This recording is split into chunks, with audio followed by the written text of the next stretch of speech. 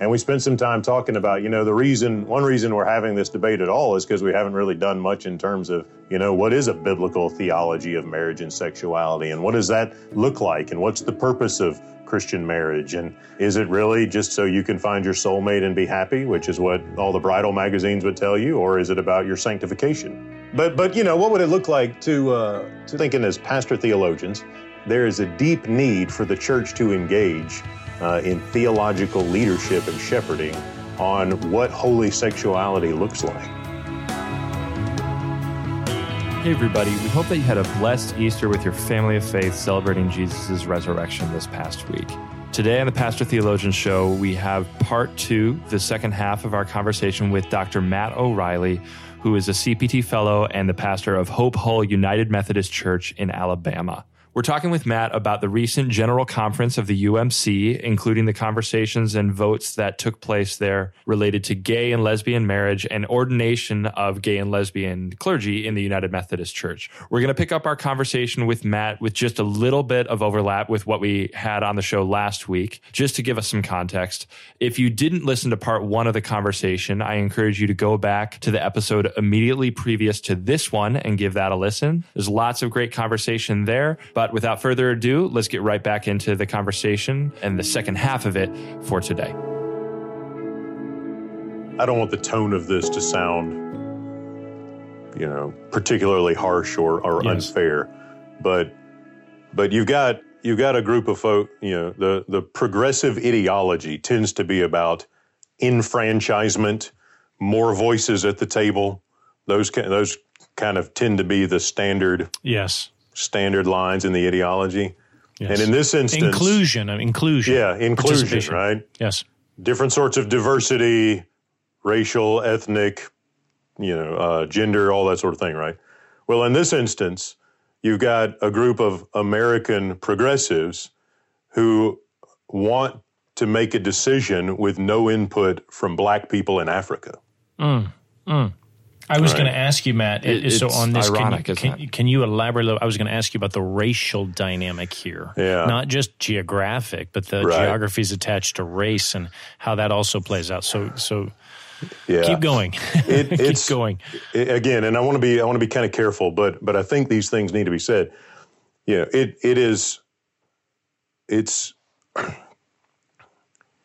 almost its own form of colonialism, isn't it? And you kind of this new version of, hey, ideological colonialism. Yeah, we're okay with Africa having a voice and a vote if they agree with us, but if they don't, we want you out of the question. We want to make this decision ourselves.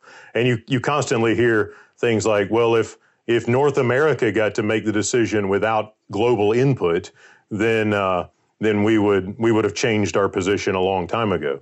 But the thing about that is it's inconsistent with the general kind of progressive agenda that focuses on globalization and diversity, right? Mm-hmm. And so it really is showing, I think, the incoherence of progressivism, because it's only progressive if you agree with us, kind of thing. And we only want your voice if your voice sounds like our voice, which means they're not really interested in diversity. They're interested in their agenda. Yeah. But it's not just an issue of the South being more conservative on this than the North globally. It's also, Matt, isn't it? Pews are more conservative than pulpits in the UMC. Is that also true? Yeah, that's a major piece. That's right. And I'll say this. Elaborate on that a little bit. There were some places in the Southeast that sent, centrist to progressive delegations as well. So, and there are places in the Southeast where it's not monolithic either. So, so the clergy tend to be, in general, more moderate, centrist, progressive, liberal. I mean, there's different terms that we use to get at those ideas. And the laity, by and large, tend to be more, in general, conservative. Part of that has to do with the education system. Part of it has to, part of it has to do with the fact that we run our universities and seminaries using educational models developed by 19th century German liberal Protestants. So small detail. Right. So who would have thought? So, and that's, again, and this, maybe we can have this conversation. That's one place where I see the Center for Pastor Theologians as having a positive impact, because we're in a position to kind of come back and say, hey, we've been through that system. We understand how it works. We're not confident that it's a healthy way for churches to do theological reflection and pastoral training. Has some strengths, but has some weaknesses. Yeah, right. And we are the products of it in some ways. Yes. We've done the credentialing and all those kinds of things. And so are we in a position then to kind of step back and say, this is healthy and that's a strong piece, but this thing over here, we need to rethink that. And so as we're having these conversations, and as we're doing work on our theology of sexuality, then pastor theologians are in, I think, a unique position because we are grounded in the life of the local church. We are interacting on a daily basis with congregants, parishioners who are coming and saying, hey, I've got questions about this. What are we going to do about this? How do we need to think about this? We're in a position to have some leadership there, I think. Yes. And to be able to ably critique the educational institutions that have brought us to this unhealthy place that we've come to. Yeah. It was interesting. One of the things I was reading, Matt, because like we said at the outset, we so often hear or read the other narrative, but that the progressives within the denomination are considering leaving the denomination. It's usually the other way around, of course. That's the narrative we often see.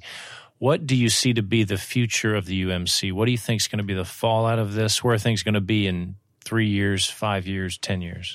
Yeah, I think the General Conference in 2020 is going to be really important.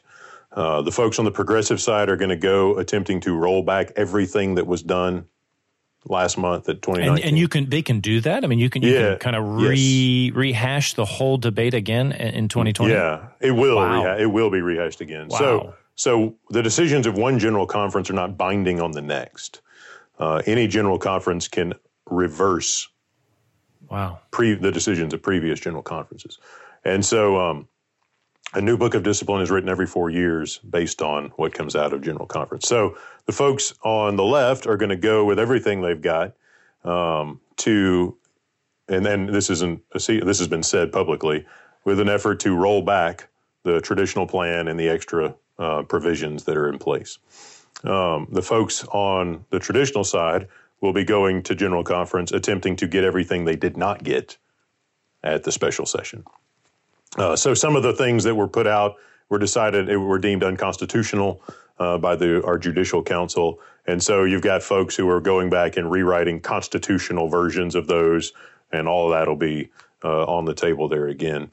So that's the kind of thing that next year will be very important, I think.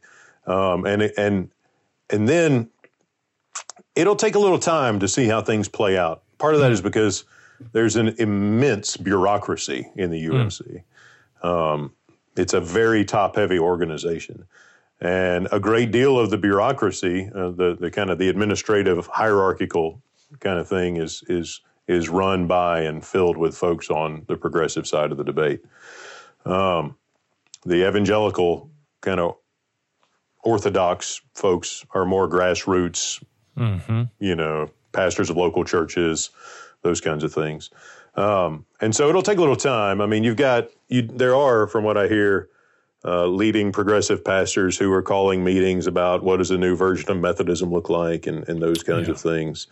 And so, again, though, how that plays out is a different question. But you're not envisioning some big schism in the next year or two, or some big exodus. Maybe. I don't know. I think time will tell. I mean, it could be. I mean, so you guys may have heard of Adam Hamilton, leads the largest United Methodist Church in North America, and he's convening some meetings with moderate progressive folks and some bishops and saying, hey, let's try to put some pressure on the system, which by perhaps withholding some funds. Which the thing with that is that that'll be more painful to folks who are on the left than on the right, I think. So it's a little counterintuitive to me. But, he's thinking, are there ways we can put pressure on the system? Are there ways we can kind of do those sorts of things?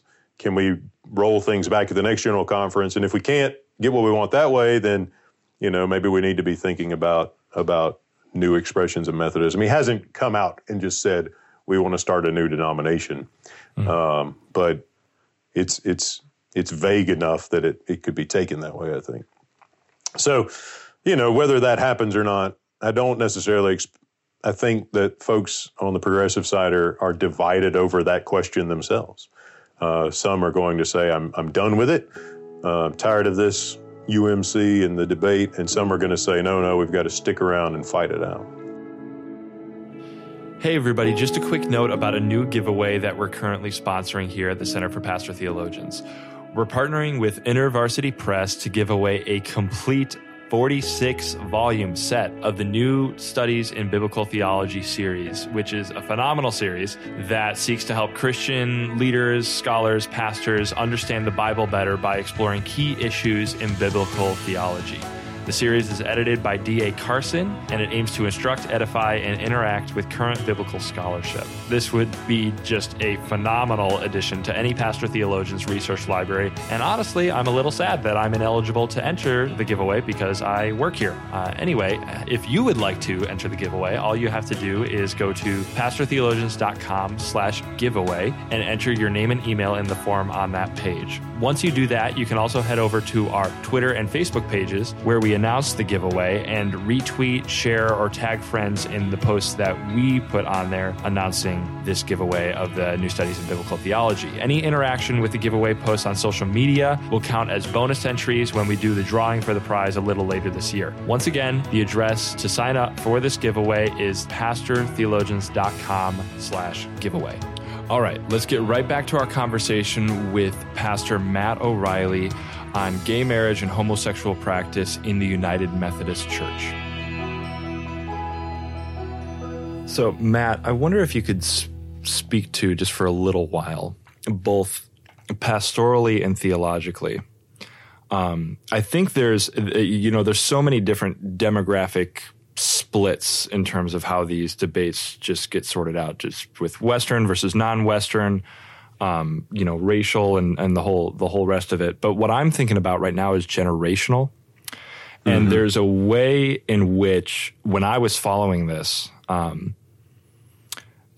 viewed through a millennial lens and kind of that desire that's really innate within, I think, many in my generation to be on the right side of history.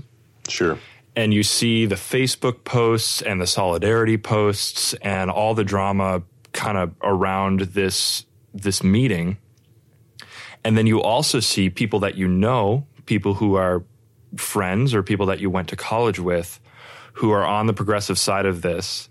And as you said, because there were folks and are folks in the UMC that I can't remember the language you used, but people who were not exactly sticking to the rules as they currently exist and were informally or formally ordaining folks who are openly gay or lesbian or whatever the case may be. And also, my understanding is that most of the institutional academic side of the UMC is, in North America at least, is progressive. Yeah, by and large.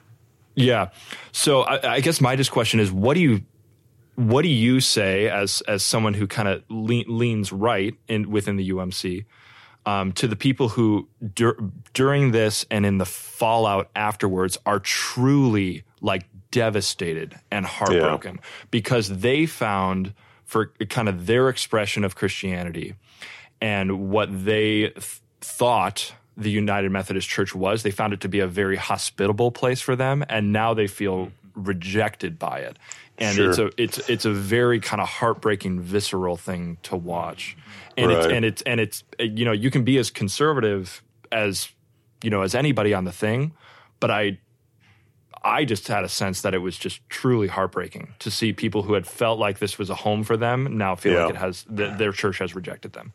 Yeah, no, I think I think your observations there about the way people are feeling are accurate, really spot on. And as far as the social media piece of it goes, I've bit my tongue oftentimes. And I mean, I would link to the occasional article here and there. But personally, I've tried not to sound celebratory in any way. I don't feel celebratory, to be honest with you. I don't think no one won. I mean, you get a vote, but that doesn't mean that the problem is not solved. No one has actually won any victories that really are definitive in any way. And a lot of people are in pain. Now, pastorally, I think, and I appreciate by and large the folks on the conservative side. I don't think there's been a lot of celebratory kind of in your face, we won. That sort of thing hasn't happened in my observation. And I just read an essay this morning, actually, by a very prominent United Methodist theologian who remarked that the bishops really should have done a better job of preparing folks on the progressive side to be let down. You know, because it's not as if we've ever, we've the votes have been consistent year after year after year, and there was no reason to think really that it would be different this time around. I expected the traditional plan to have the votes. My question was whether or not it would ever get to a vote. So I think that you know, pastorally, there's some value in kind of creating space for folks to grieve who were hurt. And I think by not saying, you know, by not getting involved in the online debate, you kind of make some space for folks to process frustration and anger and hurt and sadness and rejection, feelings of rejection, things like that. I've debated whether to write some things. It's kind of a thing where I've done a lot more kind of processing myself and with a close group of colleagues than I have sort of publicly doing those sorts of things. How is this impacting your local congregation, if you feel comfortable sharing that? Yeah, I'm happy to. My congregation is very traditional. I think leading up to General Conference, there was the potential among a lot of folks on the traditional side for anxiety. There's a lot of, we're tired of fighting the battle. The scripture is very clear in the way we read it. And we're just kind of over it as far as the conflict fatigued goes. Yeah. And so a lot of folks are kind of just ready to get it over with. Some folks want to see everyone just kind of go to their different houses and administratively divide things up. And I have felt a strong sense, and really I think it's a leading of the Spirit to resist the anxiety and not cultivate anxiety, but cultivate kind of an evangelical missional focus. And so at our church, we stay focused on the Great Commission. We summarize the Great Commission with 5 words: follow Jesus, change the world. And we spend a lot of time emphasizing that. Right? We're talking about what it means to follow Jesus. We're going to focus on preaching. We're going to focus on outreach. We're going to focus on mission. We do immense work in terms of local and domestic and global mission. I love to brag on our folks that we're doubling the number of people deployed on short-term missions from this year to last year at our local church. That's great. So last year it was 20 or so, and this year we'll send out about 40. So we're trying to focus on the positive calling that we have from the Lord Jesus Christ to disciple the nations. We believe the nations start next door, and that's kind of where we're living. You know, I've said a number of times, the United Methodist Church, and my more reformed friends will appreciate this. United Methodist Church needs a good dose of the sovereignty of God and the doctrine of providence. Hallelujah. Jesus Christ, the Lord Jesus Christ, is not surprised by General Conference. He's not thrown off or put off. He is at work. and he is caring for his bride, and he is caring for his faithful, and he is refining his church and sanctifying his church. And so my confidence is in Jesus, and I want the confidence of the people I pastor I want them to have their confidence in Jesus. And if we stay focused on the Lord Jesus, we'll do the work we have to do as far as the denomination goes. I'll read the articles, I'll stay up on the issues. But at the end of the day, this church will benefit if we're focused on evangelism, discipleship, and mission. Amen. So that's where we want to put our energy. Amen.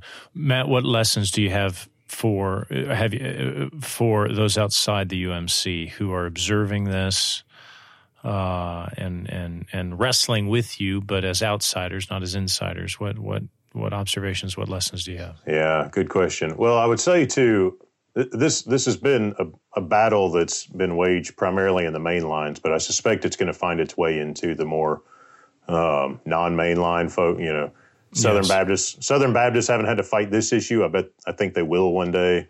The kind of Assembly of God, more kind of charismatic leaning folks. I don't think this debate has really made its way into those fellowships, but I think it probably will, and they need to be ready. They need to be ready for that. It's in North America. This is there's no sign that the cultural snowball is slowing down. It's rolling downhill and it's getting bigger. So those things are there. We need pastors need a better constructive, positive theology of human sexuality. I was having some conversation with staff recently, and we did some kind of town hall Q&A things leading up to General Conference with people in the church. And we spent some time talking about, one reason we're having this debate at all is because we haven't really done much in terms of, what is a biblical theology of marriage and sexuality, and what does that look like, and what's the purpose of Christian marriage, and is it really just so you can find your soulmate and be happy, which is what all the bridal magazines would tell you, or is it about your sanctification, which is what Paul tells what Ephesians tells you. So, those are the kinds of questions that we need to be asking, and the kind of that doesn't sell as well, by the way. Just kind of out in the marketplace that you get married for your sanctification. Yeah, right. It doesn't. It's always my lead off whenever I'm doing premarital counseling, though. So, but what would it look like to have a group of high school students spend some? Because think about our high school students for a minute. If we're thinking as pastor theologians. And probably middle school students too, but let's just kind of focus on kind of older adolescents. Think about the immense pressure and the kind of things that they're getting at school, the things they get hit with from their friends, the sexual pressure that they are faced with on a regular basis, with social media, perhaps in a nonstop kind of way. There's a lot going on there, and there is a deep need for the church to engage in theological leadership and shepherding on what holy sexuality looks like. And so, some of me and some of our staff folks have been batting around, what would it look like to begin, maybe there's some resources out there where we can sit down with some of the, juniors and seniors, or maybe sophomores, and, kind of get their parents involved in a discussion. What would it look like for us to talk about, God glorifying sexuality? And that, I think, is a necessity, but it's certainly not going to be easy either. So there are resources out there that I would commend and recommend. You all know Beth Felker-Jones. She's got a little book on sexuality that would be spectacular for high school or college students to work through. And we're kind of brainstorming about what that might look like for us in our local church setting. So it's not, it's the kind of thing where somebody's great grandmother may want to call and say, why are we talking about sex in youth group or something like that, right? But the youth are talking about it everywhere else. So absolutely, if we're not talking about it in youth group, we're probably failing them. And I think it's exactly right. The loss of theological vision is what is so handicapping the church on this issue.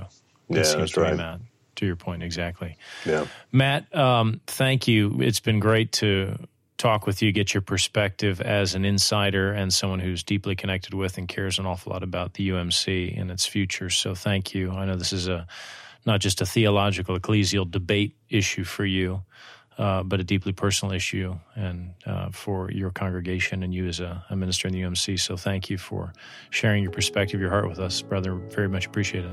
Hey, we'll continue to pray for you, your congregation, and the UMC. I think we've all been mindful of that as all this has been going on. We welcome your prayers. It's an honor to have the conversation with you guys. Thank you, Matt. Thank you for listening to this episode of the CPT Podcast, a theology podcast for the church. If you enjoyed this episode, please consider throwing us a like, sharing the podcast online, subscribing, leaving a review. Anything like that would go a long way towards helping other people hear about the podcast. The CPT Podcast is a ministry of the Center for Pastoral Theologians. You can learn more about the CPT by visiting us at pastortheologians.com. You can also find us on Facebook or follow us on Twitter. Our host for today's episode was Todd Wilson. Our producer and editor was Trenton Jones. Our music was composed by Andrew Gerlicher. I'm Zach Wagner. Thanks for listening.